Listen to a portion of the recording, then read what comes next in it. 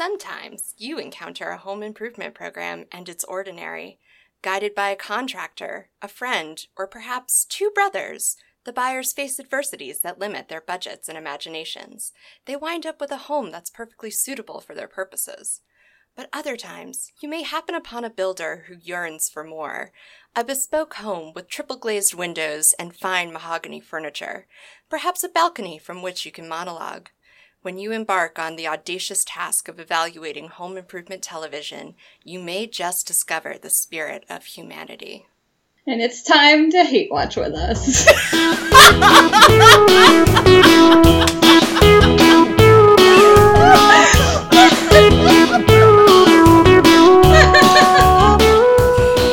Hi, I'm Kirsty. And I'm Kelsey. It's time to hate watch with us. Welcome to the show. Welcome to the show. Before we begin, I just want to give some serious shouts to my co-host Kelsey, who wrote the cold open that you just listened to. And that we haven't recovered from, clearly.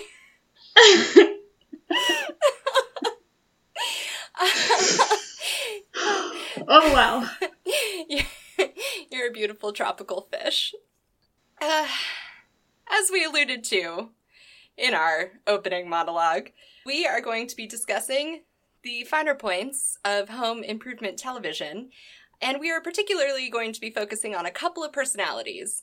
On one side, we've got the Scott brothers, who are famous for their show Property Brothers, as well as a variety of spin-off shows.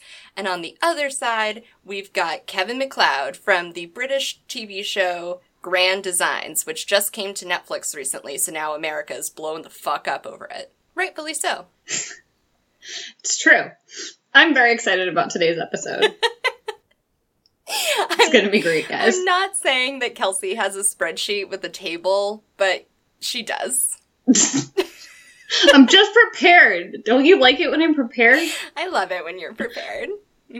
Powerful muskox. No, it's gone. That was tough. That was tough. Not tougher than a Scott Brothers insurance commercial, though. Ooh. Roasted. Roasted. All right, so we're going to start our episode off talking about the signature shows, like a signature bake, for for each of these personalities. So we're talking about Property Brothers and Grand Designs, and we're going to segue that, which I learned is not spelled like the device that you ride on more recently than I care to admit. We're going to segue that into talking about the hosts themselves. What they bring to the table, what they don't, what their sass level is, maybe some style questions, we'll cover it. So, get ready. Get your home designing suit jackets on. Your bespoke suits. A blue tweed. Kevin loves that blue tweed. I hear that if you bespoke your suit right, you don't have to wear a tie. Yeah, I hear that too. All of the wisdom of Kevin MacLeod. So let's start with the Scott Brothers family of products. All right. So the Scott Bros are on HGTV. Some of their spin-off shows might have been elsewhere. I don't know. They are most famous for Property Brothers, a show in which they find lowly first-time home buyers and they take them to look at houses, and then they convince them to buy a fixer-upper, and then they fix the house, and now they have a pretty house. And the whole shtick of the thing is that Drew is a real estate agent and wears suits, and Jonathan is a contractor and wears flannel and has Dimitri hair. He's not my one true Dimitri. He's probably like my second true Dimitri, but I digress. And gotta have a backup plan. It's always best if you can have multiple Dimitris on hand. So Drew helps them buy the house, and they spend the first 15 minutes with Drew and his various vests negotiating and having a hard time getting offers and blah, blah, blah. And then the last half of the episode is all Jonathan in his flannel knocking down walls and shit. Right. And I think if we're talking format, this one is particularly formulaic in that, you know, the premise is as you described, but there's also, you know, they always go to demo day. There's always a problem that comes up halfway through. There's always a miraculous fix to the problem. And then they do the, like, final touches as if they're doing it at the very last minute before the people walk in the door. You know, it's very, like, it hits the same beats every single time. My favorite part of the formula, and perhaps the key part of the formula, is, and they do this in a lot of HGTV shows, but I think Property Brothers, like, really maximizes on it. So they do all of the interviews with the couple. It's not always a couple, it's often a couple, ahead of time, and they spend the whole time either agreeing that they don't want a fixer-upper or arguing over whether or not they want a fixer-upper. And it's all about how they want a move-in-ready house. And then Drew takes them to a house that has everything on their wish list. And it's in the best neighborhood in Toronto, and it's got 10 pools, and it's 95 stories, and it has a scrapbooking wing, and the couple has a budget of $180,000 in Toronto and is walking around all starry-eyed, and they're so in love with the house, and at some point they make a crack about how they're going to place an offer tonight, and then Drew gets to do the big reveal of the price tag on the house, and it's, of course, wildly over budget. It's like $3 million, and that's when everything comes crashing down around the couple, and they accept that they have to buy a fixer-upper. Right. It's mostly my favorite part, because it's the first house Drew is showing you, and you know that there's two of them, and that one of them is a contractor. And so what do you think Jonathan was going to be doing when you bought the first house you found that needed no work? Well, also, like, this show's been on since 2011. Yeah. Okay. So, in 2017, when you were asking, I don't know, the HGTV gods to be on Property Brothers and you're selected, like, you know the premise of Property Brothers. So, the, like, surprise that I think they're faking more and more is getting, like, worse and worse. Oh, of course. Well, it's true in that moment, and then it's true in my favorite HGTV trope of all time, which is the couple arguing in the driveway. Mm-hmm. Those are also getting more and more scripted as time goes on, which I blame on Love It or List It, primarily. I think that's their fault. Ugh. But Fucking Love It or List It. But the Scott brothers do like them a good couple arguing in the driveway. Oh, of course they do.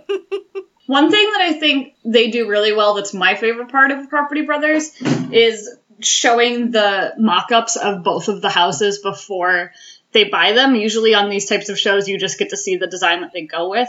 So when you get to see two, it's like a bonus feature, which is kind of fun. A couple seasons ago, they upgraded to like a 3D version. It's real spiffy. And then it gives you more opportunities to hate watch the people because they choose the wrong house. They always choose the wrong thing. Like, inevitably, you can tell which house they're going to choose because there's the one house that's like ridiculously under budget and so would allow them to use the rest of the budget on renovations so that they could build their dream home. And then there's the other house that's like just at the budget and only leaves like $60,000 for renovations. And like you can only do a couple rooms for $60,000. Inevitably, that's the one they're going to pick. Right. And that leads me to my least favorite part of Property Brothers, which is they imply that they reno the whole house. And yet they only show you key rooms. So either A, they are not renoing the whole house and they're leaving you with like a half-finished home, or B, they don't care about my feelings enough to show me the whole house. I did read somewhere once that they do the entire house. I don't have anything to back that up. But did they do it like shoddily, or they don't stage it, or is there a reason? Well, I also read that all of the interior design that gets done is just for the show. So all of the furniture, all of Jonathan's finishing touches, like that all comes out when the production team leaves. So I would think that they do the reno on the whole house. But I mean, they're obviously not furnishing it because they're not furnishing any part of the house. But they're only showing you the budget and the scope of work for what gets put on the show. Gotcha, and like, I don't know if they decide that ahead of time. Like once you buy the house, then they start getting ready to do production. Or if they film the entire house and then figure it out in post. What do you think their, like, timeline is for production on one of those houses? Construction is usually about 6 to 8 weeks, or 6 to 10 weeks. Yeah. They don't tend to go more than 10 on construction, unless something crazy comes up. Which I have to say, I think has given an entire generation of home buyers completely unrealistic expectations for what renovations are like. The average person isn't getting a 6-week reno. Right, but it has given them a little bit of trepidation of, like, something's probably going to go wrong in my reno. It's true. I do think we as a society are better prepared for bad renovations than we were, like, 10 years ago. Thanks, HGTV. Mm-hmm. And so the home buying part seems to be the longest. And you can often see the passing of seasons. And so I think, like, some people do take a very long time. I don't know how much of that is House Hunter style, where, spoiler alert, guys, there's some amount of the home shopping that is not legitimate, shall we say? What do you mean? No, not that. That is, like, one spoiler I've had to keep as protected information, because the couple of people I've accidentally told that to have been very upset to find that out. I mean, it's HGTV. I don't know what they expected. So the other thing is that Drew, they don't just do the show in Toronto anymore. Now that it's a big deal, they do episodes around the U.S. And in the U.S., you have to have a real estate license in whatever state you're in. Drew obviously is not licensed in every single state in the country. And even if he were, he's just the host. Like, he's not actually wheeling and dealing. And so these people are doing the home shopping with a real-life real estate agent who may or may not be provided by the show, I don't know. But then they have to get Drew there to do the shots of, like, walking up into all of the different houses for the house shopping montages, and, you know, so that he can pretend to be negotiating with the real estate agent on the phone and so on and so forth. And so timing that out with a real home search, it's got to be difficult. I don't know. I feel like they've probably staged it. Mm-hmm. There's no way. I'm quite sure you're right. I mean, there are definitely people who take longer than others. And so I wonder if, like, the production team gives each couple a window, like, you have a year to find a house and we'll touch base with you every 3 months. Right. So I had one quick note. Specific mistakes that buyers tend to make on Property Brothers. Yep. I think the biggest one is thinking that they can have it all on zero budget, like you mentioned. Mm-hmm. It's a winning HGTV trope. The one that grinds the Property Brothers gears the most is buying their own furniture or decor to add to the home. Oh my god, that is always my favorite. There will be a shot of Jonathan walking up to the site that morning, and one of the people is in the garage with something that they bought at, like, an antique store or a garage sale. Because Jonathan's also the interior designer, right? And the whole thing is about his design. And so he walks in and has, like, a mid-century modern theme, and then someone has, like, an old wooden hutch pulled out of a barn fire. And he's like, what fresh hell is this? And they're like, it's really important to me that you use this as part of the design. There was one episode where there was, like, a whole thing with cowhide, where, like, the person decided that they wanted, like, a cowhide chair or something, which is bad on its own, but it like, was not cohesive with the rest of Jonathan's design, and he managed to find, like, 2 places in the home to get a cowhide chair and a cowhide rug and just sort of, like, shove them in a corner. That's impressive. It's my favorite. Like, you want to piss off a Scott bro? Right. You bring your own shit.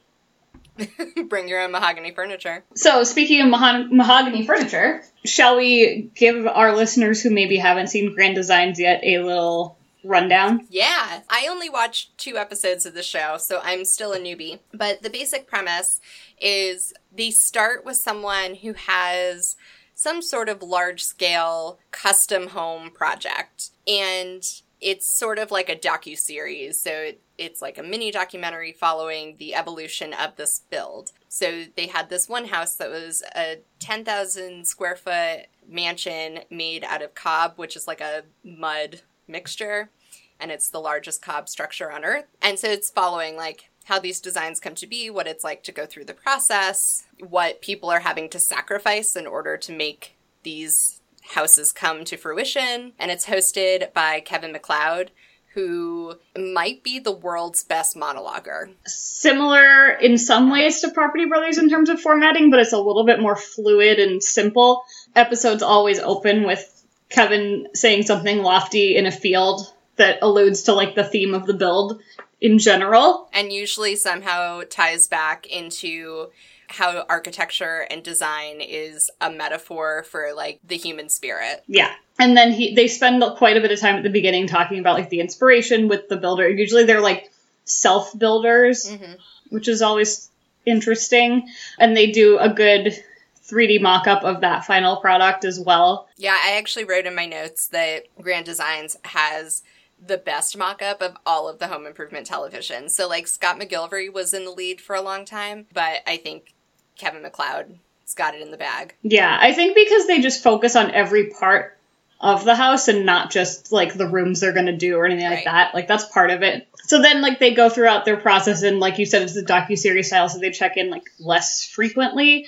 But they'll come on, like, concrete day and window installation day. They seem to be spaced, like, 6 months to a year apart. Yeah. And then all of a sudden, you'll see Kevin in a fancier outfit instead of his normal outerwear that we'll talk about later. And there's, like, a music cue, and you know you're going to see the finished product. So then you get to tour the house in great detail, which is my favorite part. It's just, like, 15 minutes of just staring at the pretty house. While also, like, waxing poetic about the house. Yeah, and then it always ends with him with, like, a crane shot, and he's either on a balcony or, like, walking down the driveway. There's always, like, something equally as dramatic to close it. I guess you could say that, like, this show speaks to a different type of audience in some ways than HGTV. Like, there is crossover, but it's not really there to... I don't know. It's there to, like, give you some sort of education as well as entertainment. So it's telling you, like, about a style of architecture or wanting you to appreciate what is happening, like how they're building this house or how they're using concrete to make it look like wood or whatever it may be. Right. The way I wrote it in my notes was that, like, the sensibility of the show was more a deep appreciation for the work and, like, the poetry of architecture.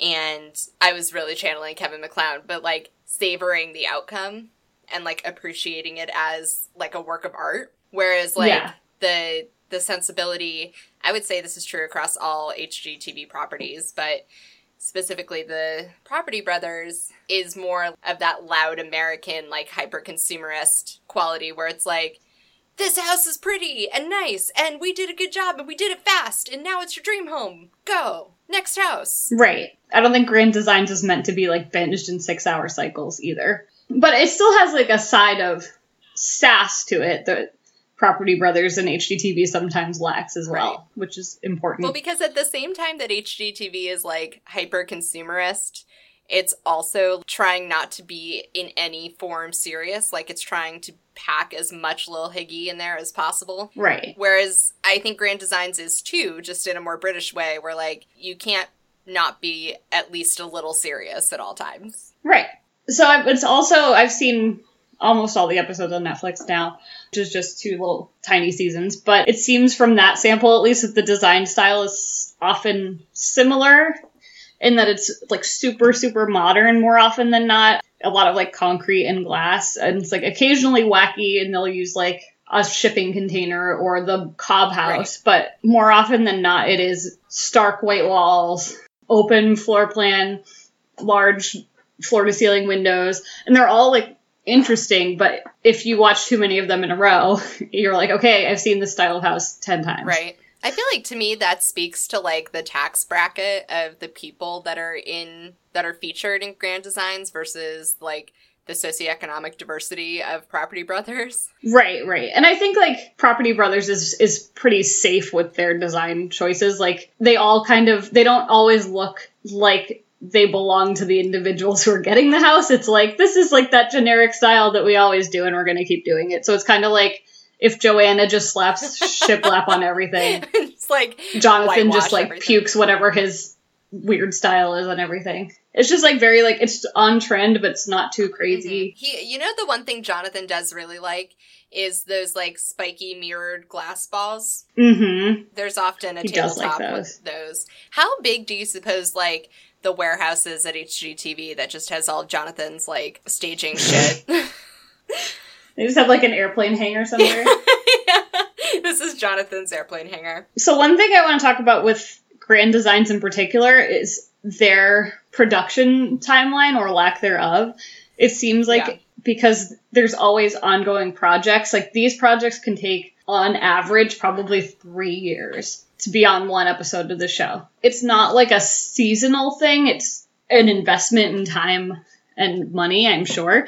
But I think that may be the reason or the trick for not getting canceled, because this show has been on since 1999. And at any given time, I would imagine there's 5 or 10 houses at least somewhere in their midst of being built that they can't just give up on. How have they not covered every house in the UK? There's only like 10 people in the UK, right? Maybe. Sorry, British listeners. Sometimes they go to Scotland and Wales. Well, that's why I said the UK originally. Okay, but still. There's enough people. Okay, I'm sorry I'm an American, guys. Whatever. What are you gonna do about it? Come at me, bro. Don't give me any indication to think that there won't be Grand Designs forever. I'm just saying, it's a very small island. So, mistakes that I find builders making the most on Grand Designs. Mm-hmm. The first one is, like, not taking Kevin's advice on something just because they earn his judgment. And sometimes it is resolved. But, like, there was the first episode on Netflix that you'll watch. He's obsessed with this floor that's, like, an original floor. And every time he comes back to the house, he's like, so you're going to keep the floor? You're going to keep the floor? And they get rid of the floor, and he's so upset. Aww. And, like, he gets over it, and he's like, well, no, this floor's nice, too. But you can tell that, like, you disappointed Kevin a little. He's too smart so to that's a disappoint, mistake. too. Like, he is such a smart human being. He really is. And the other mistake that we see a lot is people either quitting their job to project manage the build of the house or not hiring all the personnel to do their jobs during the build. So, like, they're going to be working full-time and be the project manager and be the budget person and be whatever, the cob builder. Yeah, in both of the episodes that I watched today, the two only income earners of the family quit their jobs to focus on the house. So in the first one, it was a guy who owned his own taxi company and his wife was a stay-at-home mom. And in the second one, actually I'm being presumptuous, it wasn't clear if the wife worked in the second one, but the husband owned his own construction company and specializes in cob, which is why he wanted to build the world's largest cob house. And so both of them at some point in the build quit their job. The taxi guy sells the entire company and uses the profits to pay for the house as opposed to taking out a loan. And I was sitting there watching it and I came home and said to my husband after watching this, like, what if I just quit my job to pursue a passion project? They make it look so easy. But also, like, I just want to take a step back and talk about that episode in particular, because it's the most absurd build I've ever seen in any show ever. You think that one was more absurd than the Cobb House? Only in terms of, like, neighborhood politics and, like, the, like, social situation that they had to go through and the money they had to pay to do the dumb thing that they did. And the time that they almost created a concrete avalanche. Right, and, like, the fact that he sold his one business to build it and still failed somehow for a long time. The fact that his contractor, like, went bankrupt or some shit. Yeah, so this is the second episode, I think, in episode 11, season 11. So I recommend it. Basically what they do is, you know how in, like, a traditional, I guess, in London, in a lot of those neighborhoods, if there's a house with a yard, the yards all sort of back out into each other in the back, and there's fences that are, like, pretty high, and they go around each yard to divide them off. And these people, like, picked a glorified, like, trash heap in the middle of all the fences and decided that was where they live now. And so they dug down underneath people's fences, so they had to negotiate with each neighbor, and there were, like, 15 of them to take down 17. Their fence, dig up their lawn for a year, and then put it back eventually. And so, just so they could get, like, one more square inch of land. So it was ridiculous. That took 10 months of the total build, was just negotiating the contracts with their neighbors so that they could excavate on their land. And so during that time, they go back to talk to the wife, and they show her making banana bread to give to the neighbors. And she says to her daughter, I wrote this down because I, like, could not even. She turns to her daughter as she's, you know, doing her talking head to the camera, talking about, like, trying to keep the peace and trying to make the neighbors like them. And she goes, "Are you bringing cakeys to people?" And I was like, no. I will not sign a party wall contract with you because you just said the word cakeys.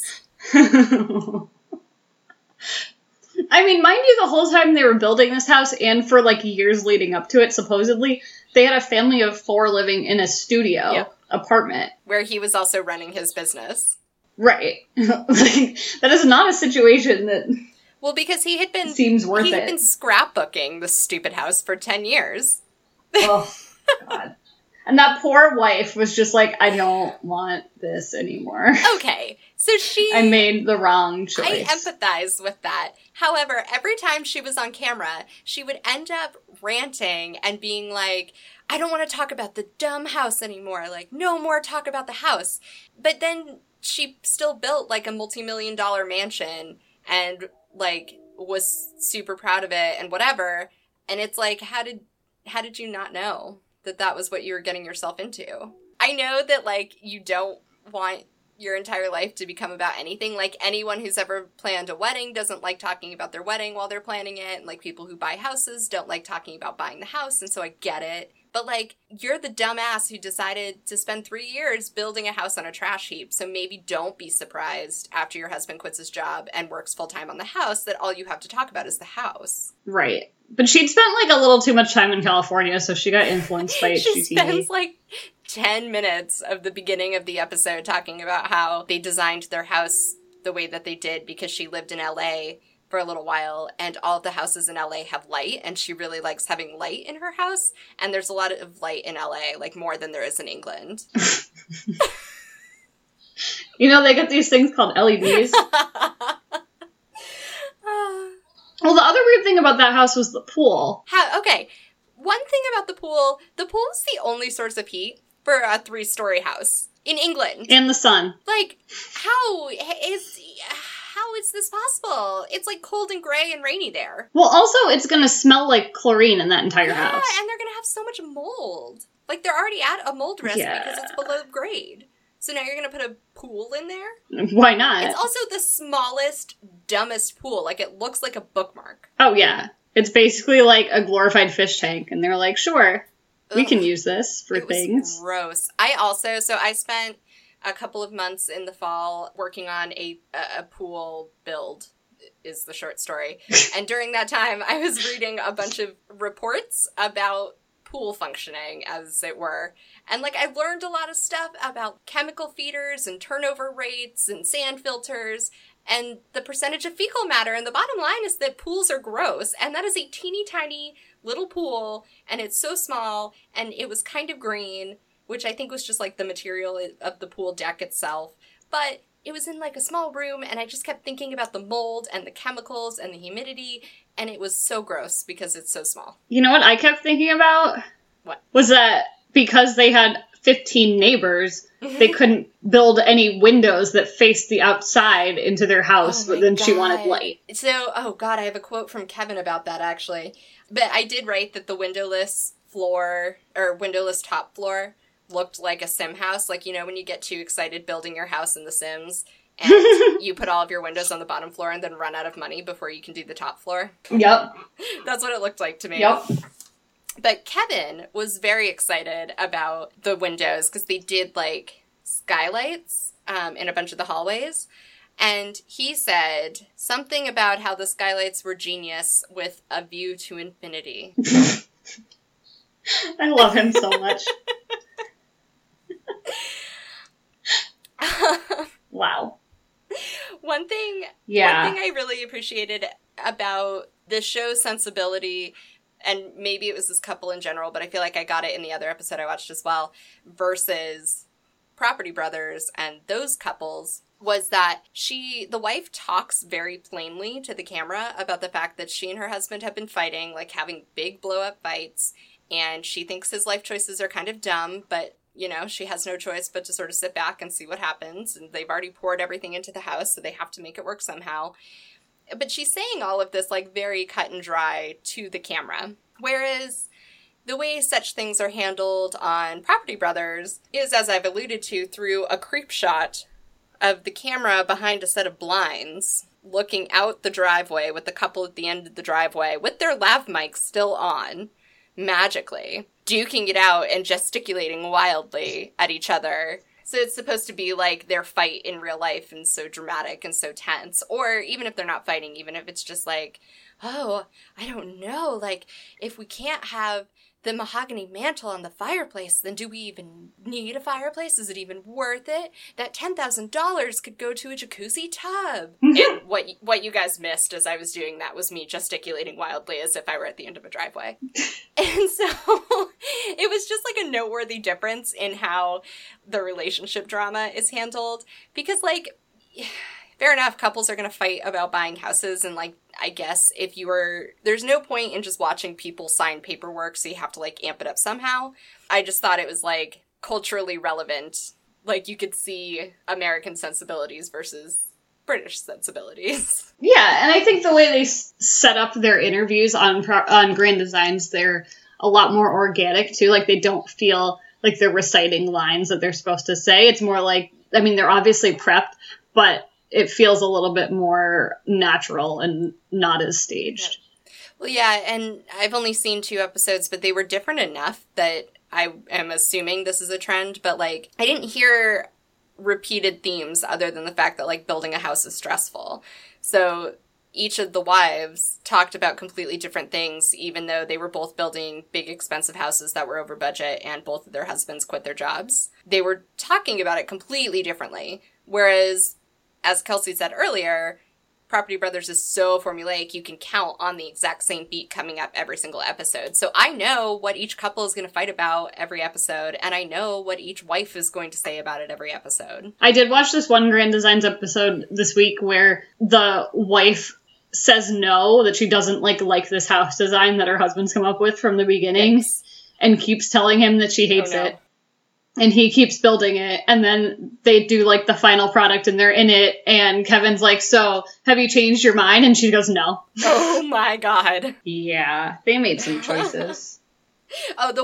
There are some similarities, though. So, at one point in that first house, Kevin says, despite budget overruns, they refused to compromise, and that was with regards to the stuff on the inside of the house, like the finishings. And I wrote, some things never change. That's for sure. Yeah, some house shows will just always have the same thing. So, speaking of a thing that all house shows have, that was a smooth transition. Let's talk about the humans. The humans behind the show. Let's talk about Jonathan and Drew and other Scotts. Small Scott. The third Scott. Let's talk about Kevin. And it'll be a conversation. It will be. So, do you want to... I mean, you already gave your rundown of, like, the general rundown of Jonathan and Drew. So their shtick is that Drew's a real estate agent and Jonathan's a contractor. What's, like, minorly interesting about them is that Jonathan is a contractor, an interior designer, and also a licensed real estate agent. So he can do it all. And the one thing that I found very endearing about them when I was falling in love with them back in the day was that Drew is, like, very upfront about being like, my job stops at real estate. Like, this is the only part I do. He is super happy to, like, not do anything else. And then Jonathan is the overachiever. Also, fun fact, Jonathan is also an illusionist. It's an illusion, Michael.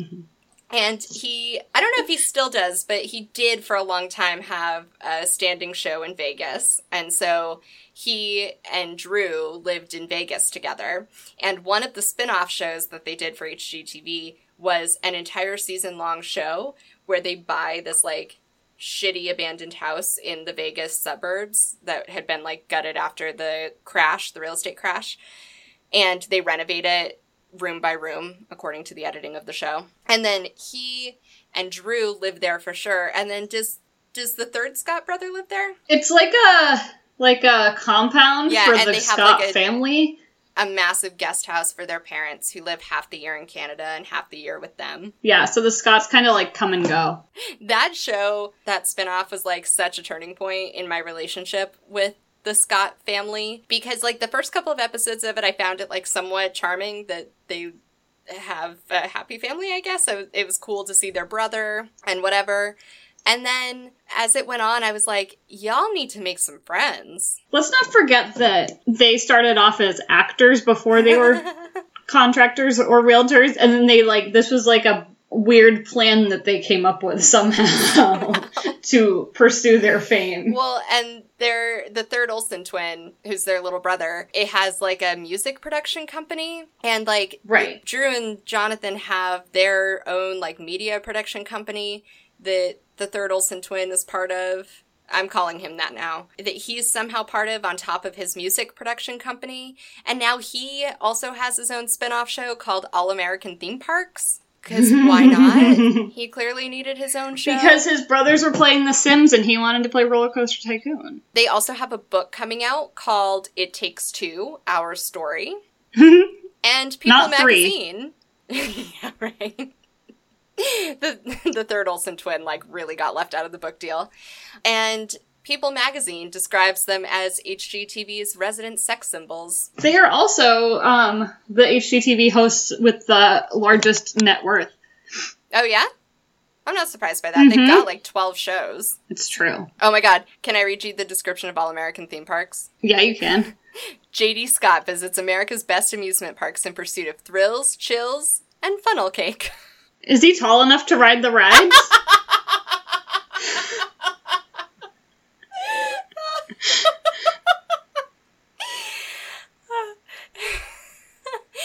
It's funny because it's fair. Also, the saddest thing about losing Vine is that Jonathan had a really lit Vine channel. Oh, so strong. It was so lit. And like a little disturbing, more than a little. Baffling. So baffling. Also, fun fact about Jonathan, his middle name is Silver. Yeah, it is. Drew's middle name is Alfred, in case you were wondering. But Jonathan's middle name is Silver. Silver. Jonathan Silver Scott. Yikes. Also, if you find the Property Brothers or the Scott Brothers website, you can request a signed item from them, and they'll send one back to you. So, just worth noting. So a couple years ago, Kelsey got my mom and I a signed picture of the two of them, signed in silver Sharpie. Does that mean that Jonathan signed He it? probably forged Drew's signature, yeah. They are just wild. They are wild. What I have always wanted to know about them is, like, they're super fun-loving guys on the show, and they're so painfully adorable when there are children on the show. They're, like, really good with kids. But they both, like, kind of have this... It's gonna sound really bizarre, and I know that. But they have, like, dead eyes.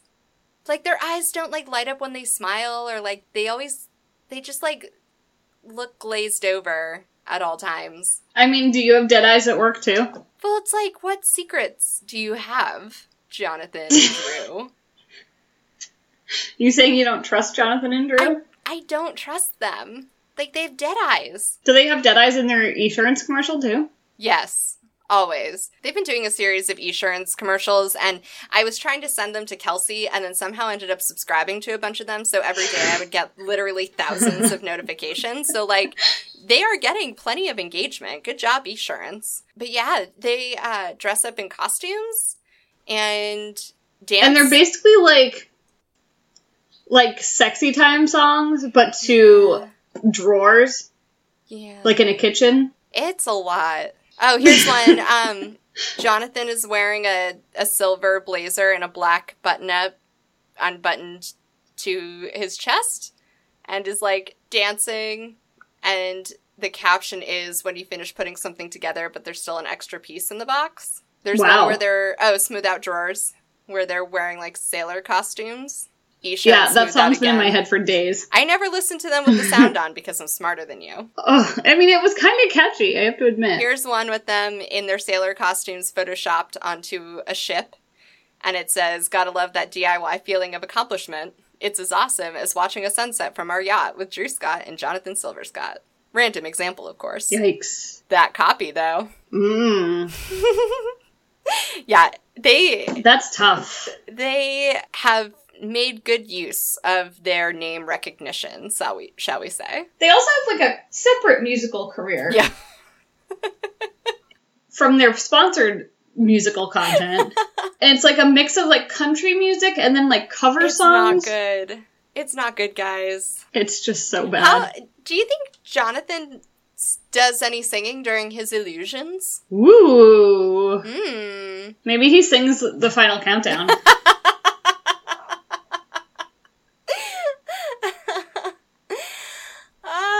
And then on the flip side of all of this, you've got Kevin MacLeod. Kevin MacLeod, the most interesting man in the world. Truly.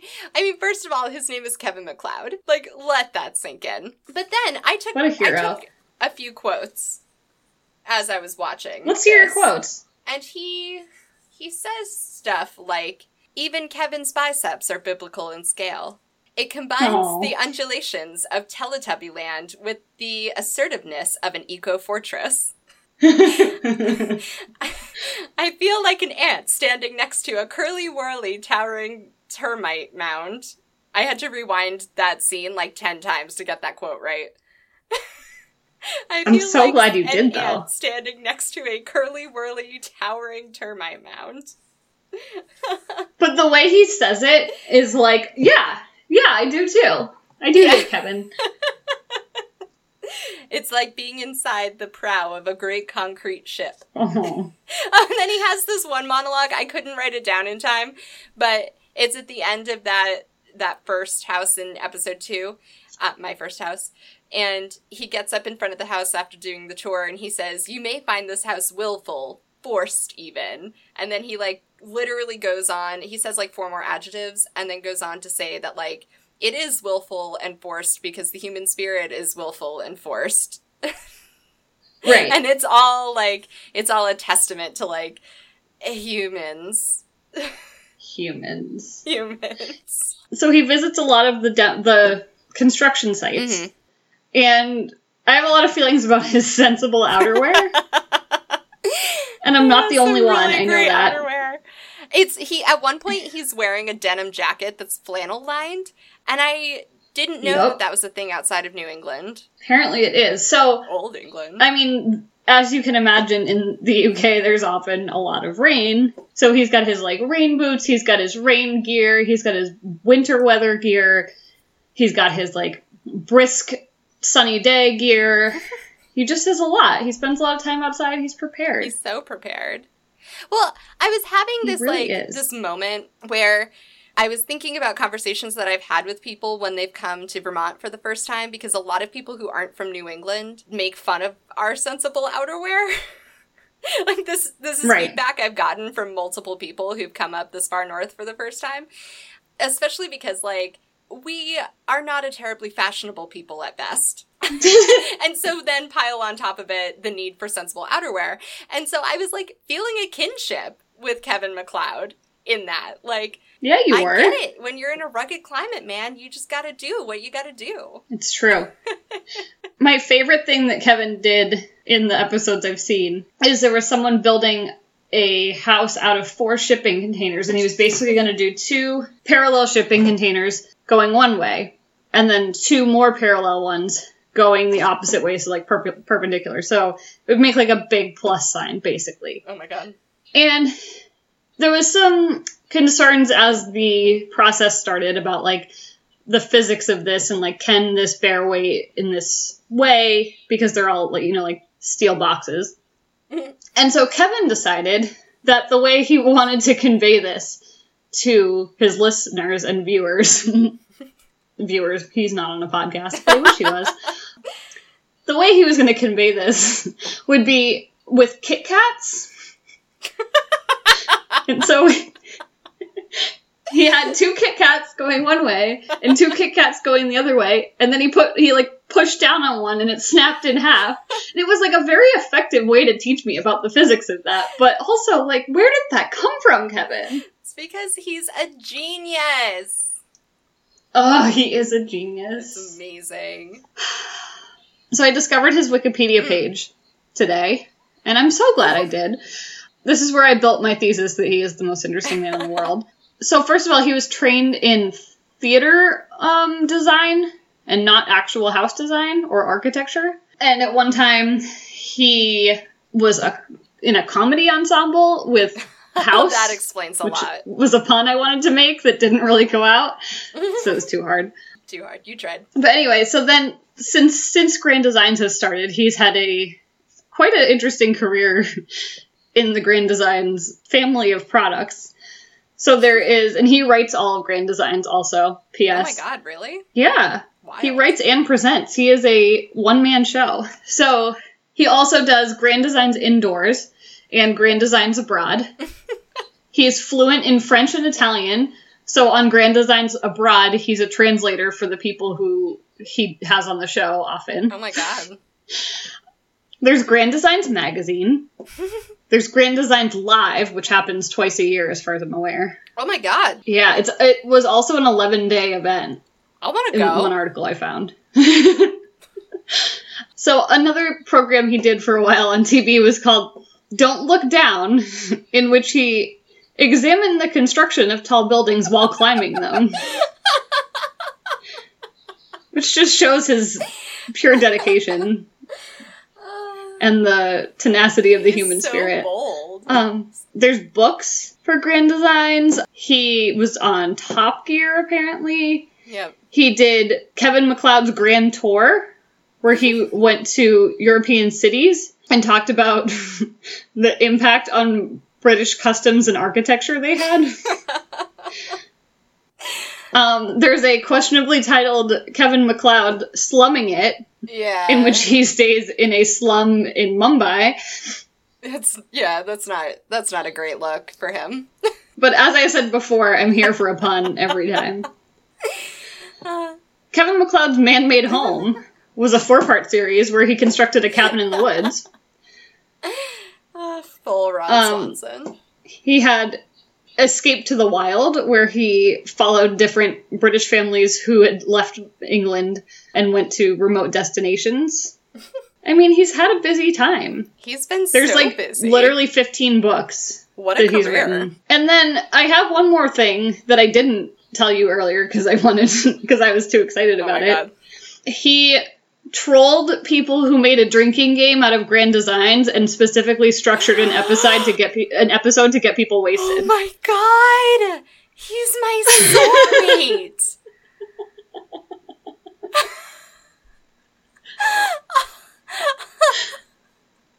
That's so poetic. Right? I want to be his It's best really friend. beautiful. I think we all do. Oh my god, that's... Using the word bespoke is a double shot, just so you know. I have to watch that episode. That's amazing. I don't know which one it is, but I'm sure we could find it. I don't think I've ever heard Isn't of it? anybody trolling so hard. Oh, it's so beautiful. I love that shit. Kevin MacLeod, you are a god among bespoke men. He really is. He also did an Oh, interview Kevin. with The Independent, and there were some gems hidden in there, such as, "At night I dream of things I couldn't possibly recount. Cesspits, sex, the terror of exclusion, and humiliation." Like, meditate on that for a moment here. Do we have to? It's not fashionable, but I like polished mahogany furniture and... what's this? Susano? I don't know what that is. And tonic Sure. water. I also have a huge affection for Pebble Dash and believe a revival is long overdue. I believe that too, Kevin. It's not fashionable, but I like mahogany furniture and tonic water. Like...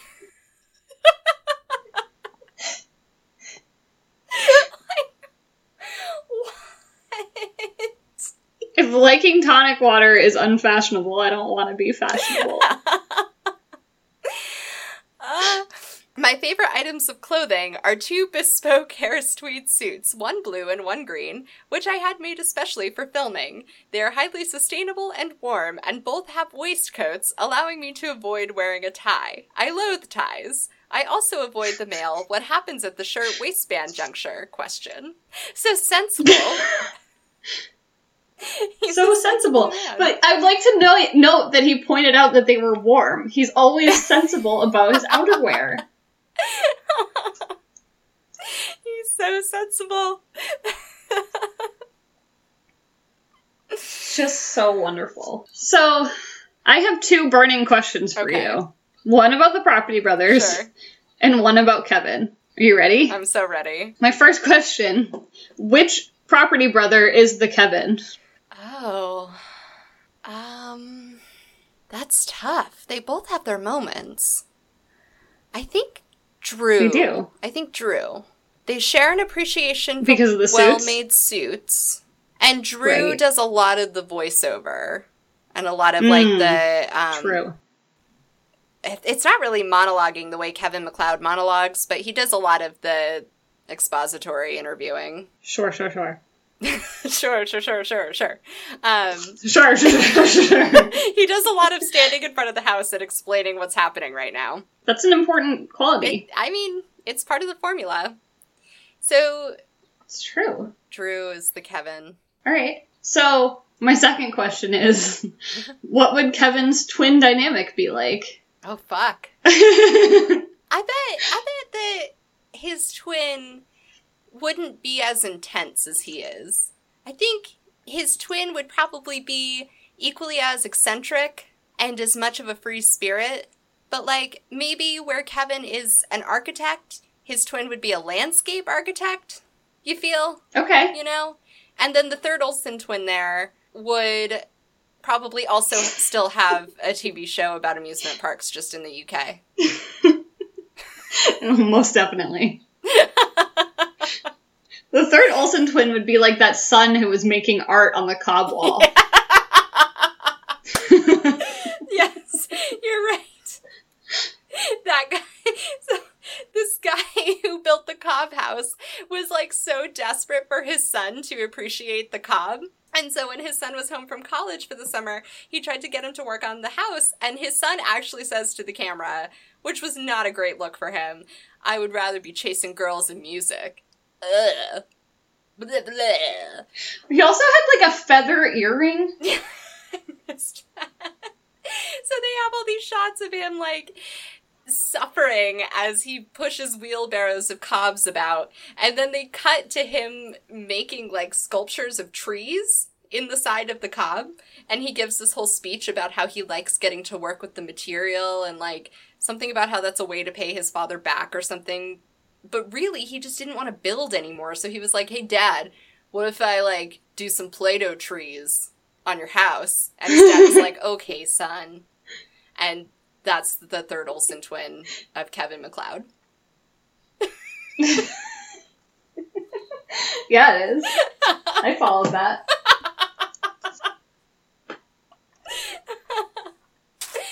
I would like to think that his twin would also have sensible outerwear, though.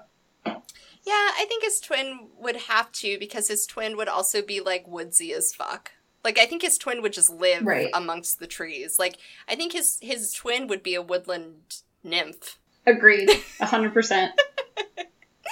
I mean, Kevin MacLeod spends an awful lot of time talking about the undulating countryside. So he clearly has, like, a spiritual connection there. That countryside. That countryside, though. So I didn't say this in the first segment, so I just want to get it in before we wrap up. But I was thinking about things as I was having all these other thoughts about, like, how couples are handled on the shows and, like, how they argue differently with each other and whatnot. And, you know, as y'all maybe know, we've been doing a series called Rom-Com-Education, where I have been learning how rom-coms work. And a thought occurred to me, somewhat inspired by Catherine Van Arendonk of Vulture. She wrote an article about how The Bachelor is, like, the rom-com of these our modern times, since, like, rom-coms aren't as much of a thing anymore. So take all those things and mush them together, and this is the thought I arrived at. Are home improvement shows the rom-com of these our modern times? Here's my thinking, No shit. though. They tell relationship stories, right? Because they are oftentimes are profiling, like, newlyweds or people a couple who's retiring to Mexico and wants to buy a flat or something. And they start at one point in the relationship, you know, it's after the meet cute, sure. But for the sake of this story, it's our meet cute with the couple. So it's telling, like, the story of their relationship through this house. There's one primary conflict, which creates funny situations, it creates miscommunications, it creates zany miscommunications, zany situations. It usually creates one major blow up towards like the middle or end between the couple, where then like things become uncertain and you don't know which way it's going to go for either the house or the couple, depending on the couple. And then there's always a big reveal with a happily ever after. I think this is an interesting premise. I don't think you're wrong. I'm just processing. Yeah, I just think like, oh, and the other quality is that they're inherently aspirational because they're showing you like the house that you would want and the lifestyle that you would want and the cute happy married couple that you want to be when you go buy your first house. True. Like it's setting expectations for how this whole thing is going to play out for you when your turn comes. Wow, I think you should write a thesis on that. Put it in or anyone out there, if you want to write a thesis on this, you should. You should. And then please send it to us. We don't have to be co-authors. We just want to read it. Right. All right. Do you have anything else that we missed? No, I feel like we covered it. The last quote that I got from Kevin MacLeod that I really appreciated was about the Cobb guy. And he said, he doesn't want to build a Cobb house. He wants to build a Cobb citadel, a utopia of awesomeness. And so, if you have thoughts or feelings about our utopia of awesomeness, feel free to send those to us. Send those to us on Twitter at HateWatchWithUs, or send that thesis right along to us to our email, which is hatewatchwithus@gmail.com. You can also find us on Tumblr, hatewatchwithus.tumblr.com, where we have episodes posted. We have the curriculum from Romcomjucation. We are probably going to have the monologue from the opening of the show in some form. And we will also be posting knitting projects and project updates for the Hate Watch Knitting Circle. So stay tuned. Perfect. That's a lot of stuff. It's a lot of stuff. It's a very busy Tumblr. And if you haven't yet watched Grand Designs on Netflix, do it. It'll change your life. It's a really, really good show. Like, it's great. Thanks for listening. Bye. Goodbye.